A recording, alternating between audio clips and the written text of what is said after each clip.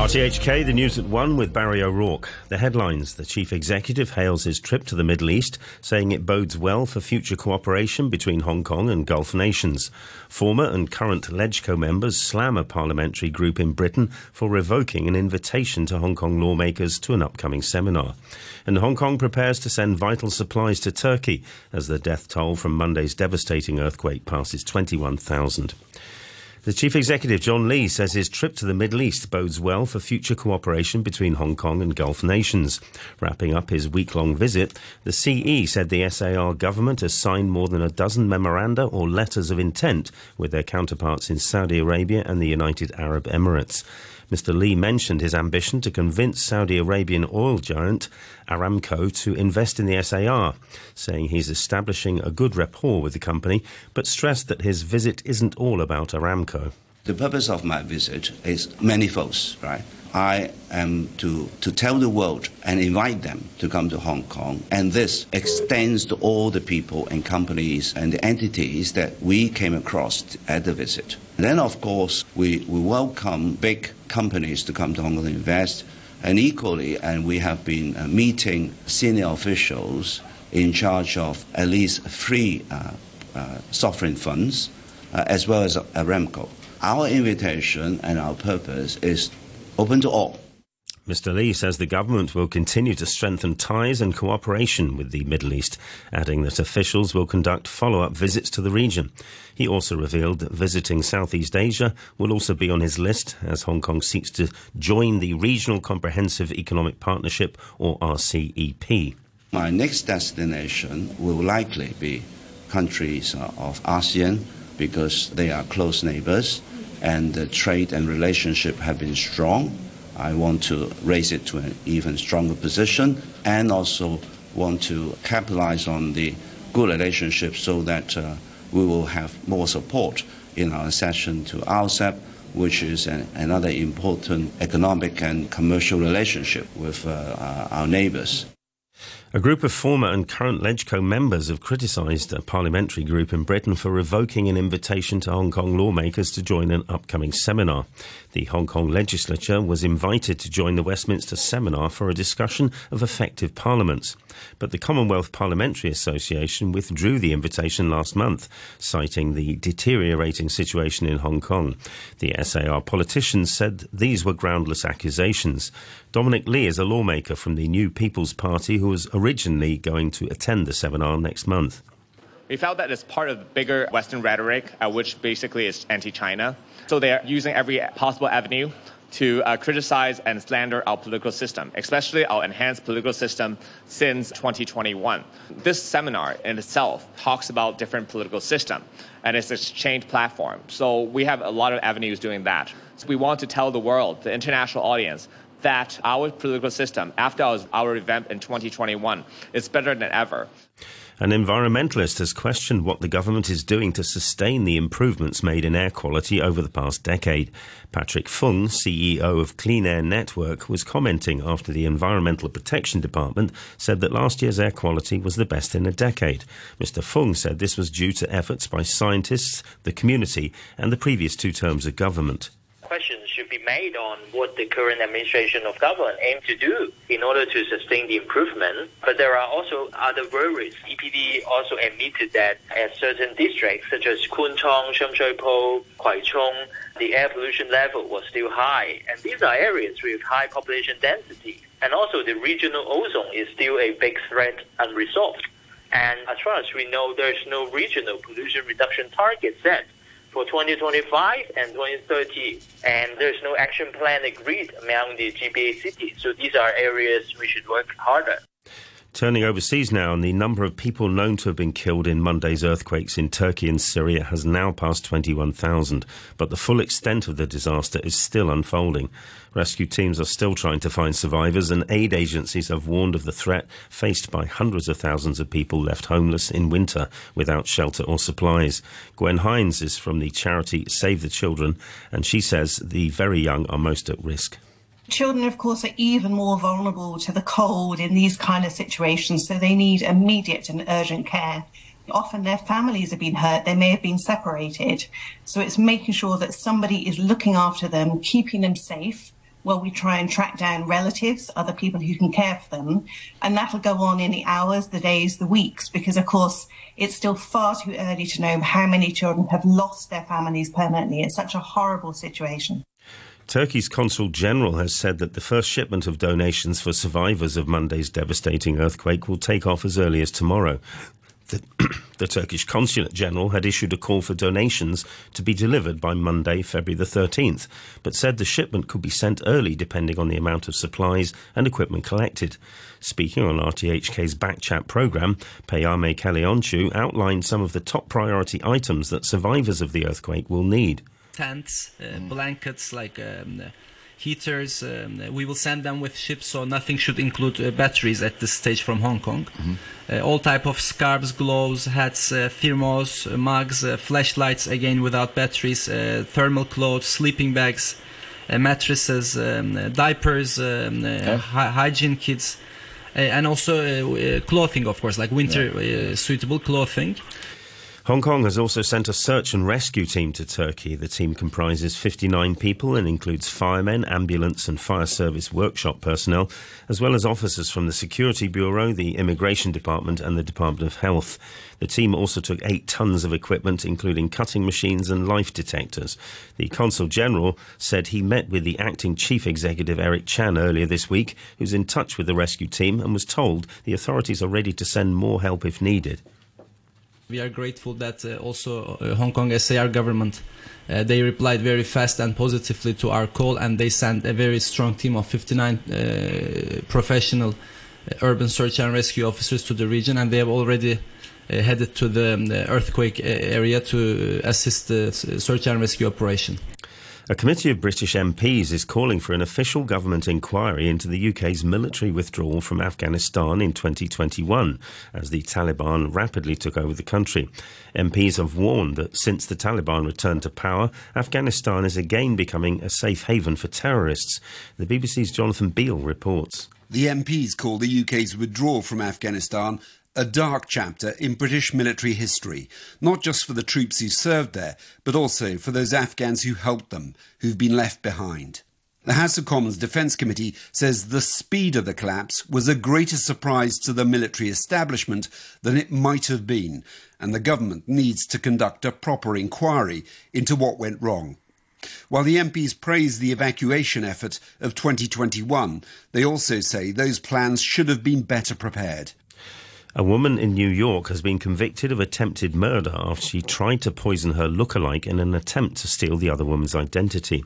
A jury found Victoria Nazarova guilty of trying to kill her hairstylist, Olga Schwick, with cheesecake laced with a powerful sedative. The BBC's Peter Bowes has more. Prosecutors say the two women resemble each other with dark hair and similar skin tones, and that Victoria Nazarova had hoped to impersonate Olga Schwick after killing her. On a visit to her stylist's home, she gave the 35-year-old woman a slice of cheesecake containing a deadly drug, causing her to lose consciousness. She was later found ill in bed by a friend. After being discharged from hospital, Miss Schwick realised that her passport and work authorisation card were missing. Nazarova was convicted of attempted murder, assault and unlawful imprisonment. She faces up to 25 years in prison. SpaceX has carried out a static test of its huge Super Heavy booster for the first time. It brings the company's Starship rocket system, which has its sights on the Moon and Mars, one step closer to fulfillment. A live stream of the test appeared to show the engines firing and huge clouds of smoke pouring across the launch site. The company's owner, Elon Musk, tweeted that 31 of the Super Heavy booster's 33 Raptor rocket engines fired for about 10 seconds, enough engines to reach orbit, he said. SpaceX says an orbital test mission lifting off from Texas and landing off the coast of Hawaii is planned for the coming months. The American songwriter Burt Bacharach has died at the age of 94. Alongside lyricist Hal David, he produced a string of hits throughout the 60s, including I Say a Little Prayer and Walk On By. The BBC's Nick Hyam looks back on Burt Bacharach's highly productive career. If you see me walking down the street Dionne Warwick singing a Bacharach classic, one of the many she recorded during a professional partnership lasting 10 years. Burt Bacharach learnt the piano at school in New York and worked initially as an accompanist and cabaret act arranger for Marlene Dietrich. But then he teamed up with the lyricist Hal David and created a string of memorable songs, including 24 Hours from Tulsa and Magic Moments. His musically complex songs inspired Noel Gallagher of Oasis and Elvis Costello, evidence that this driven, inspirational musician could appeal across the generations.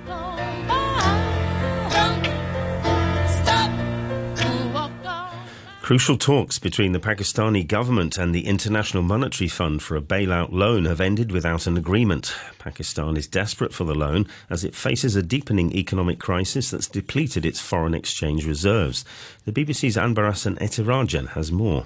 A senior Pakistani official said the two sides had agreed on advanced measures, but the IMF had asked for more time for negotiations. The IMF says it will issue a statement soon. Pakistan is desperate for the money as its foreign currency reserves with the central bank have dropped below $3 billion. Traders are complaining that thousands of containers have been stuck at the Karachi port as they are struggling to secure dollars from the banks to pay for the goods. The IMF said that after the talks that considerable progress had been made during the talks. A jersey worn by US basketball legend Kobe Bryant, who died 3 years ago in a helicopter accident, has sold at auction for $5.8 million at Sotheby's in New York. The sale set a new record for any Bryant item at auction, but came in under the upper pre-sale estimate of $7 million. The price was still well above the previous high of $3.7 million paid for a jersey worn by the Los Angeles Lakers star, who won 5 NBA titles and 2 Olympic gold medals. To football and the re-emergence of the European Super League. The management company promoting it, A22, insists the new-look competition would have no permanent members and would be based on sporting performance. The original plans were revealed in 2021 but collapsed within days of being announced as most of the 12 founding members pulled out following widespread criticism. But the likes of Real Madrid, Barcelona and Juventus have still pushed for a Super League. A22's chief executive, Bernd Reichart, has been outlining their position through the group's social media platform. European club football is at a tipping point. Huge imbalances have emerged across the continent, and clubs with glorious European traditions are no longer able to compete. Clubs bear all entrepreneurial risks, but too often are forced to sit on the sidelines when key decisions are made, and they are watching their sporting and financial foundations crumble. And our discussions have made clear clubs are often unable to publicly speak up against a system where the threat of sanctions is used to stifle opposition. This latest development has already drawn criticism from the football world. Here's the BBC's John Bennett. The strongest reaction, no surprise, it's come from La Liga because their president, Javier Tebas, has been a long-time critic of the ESL. He wrote today on social media, I quote, "The Super League is the wolf who today disguises himself as a granny to try to fool European football." The European Clubs Association, meanwhile, they say that this is another deliberately distorted and misleading attempt to destabilise the constructive work being done by football's real stakeholders. They call them real stakeholders. As for the chances of success, it's very tough for A22, I think, because of how badly the original plans were received a couple of years ago. And remember, back in December last year, UEFA and FIFA, they got significant backing in their bid to block the creation of a European Super League when, in a report released by the European Court of Justice, its Advocate General said the rules of football's European and world governing bodies were compatible with EU competition law. And in cricket, India dominated the opening day of their series against Australia to take control of the first test in Nagpur. Spinner Ravindra Jadeja took 5 for 47 on his return from injury. Australia were dismissed for 177 soon after tea on day one. The hosts then moved to 77 for 1 at the close, with captain Rohit Sharma ending the day 56 not out. And a short time ago, India were 118 for 1 and were trailing by 59 runs. And finally to the weather. It'll be mainly cloudy and misty with one or two light rain patches. It'll be warm with sunny intervals this afternoon and light to moderate easterly winds. The outlook becoming humid and foggy and warm in the next few days. Winds will strengthen from the north. It'll be noticeably cooler on Tuesday. Currently the temperature is 23 degrees Celsius, the relative humidity 82%. That's all the news from RTHK. The Brew with Phil Whelan on Radio 3.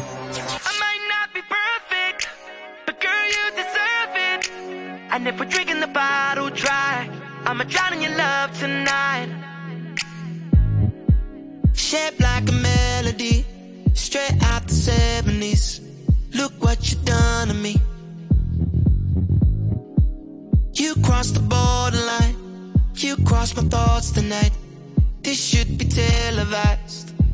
So let's get drunk and meet at midnight. Just one more time. I might not be perfect, but girl, you deserve it. And if we're drinking the bottle dry, I'ma drown in your love tonight. And if it's the last time that I die in your eyes, we shouldn't have lost tonight. We're dancing on cars tonight. We shouldn't have lost tonight. We're dancing on cars tonight.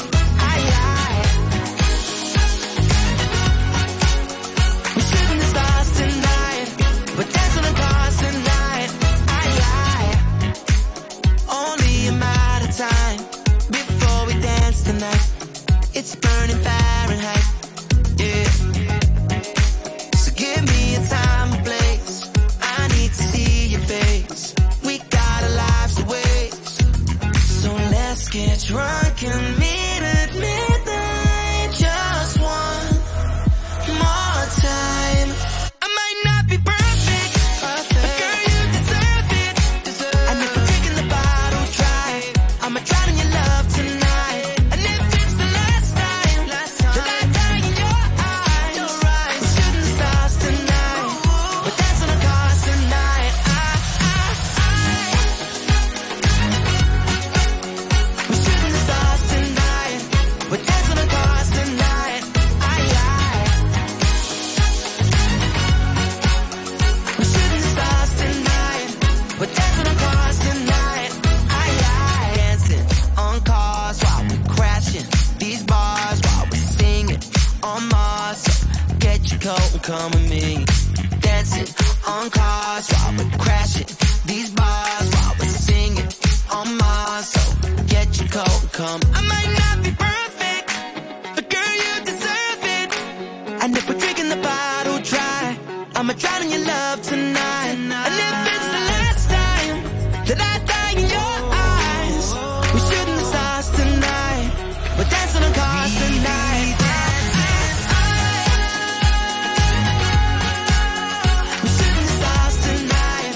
We're dancing on cars tonight. We shouldn't have lost tonight. We're dancing on cars tonight. Dancing on cars while we're crashing these bars while we're singing on Mars. So get your coat and come with me. Dancing on cars while we're crashing these bars while we're singing on Mars. So get your coat and come with me. Ollie Murs on Radio 3, who's dancing on cars. Well, good afternoon. It's nearly 20 minutes past 1. Lovely fun talking to Marshy. It's nearly time, about 5 or so, to say hi to Danny Hicks for this week's sports and all on the list. He's got Six Nations in rugby. We've got a bit of an update on the cricket, India-Aussie, first test in Nagpur. And we have the Super Bowl this coming Monday morning.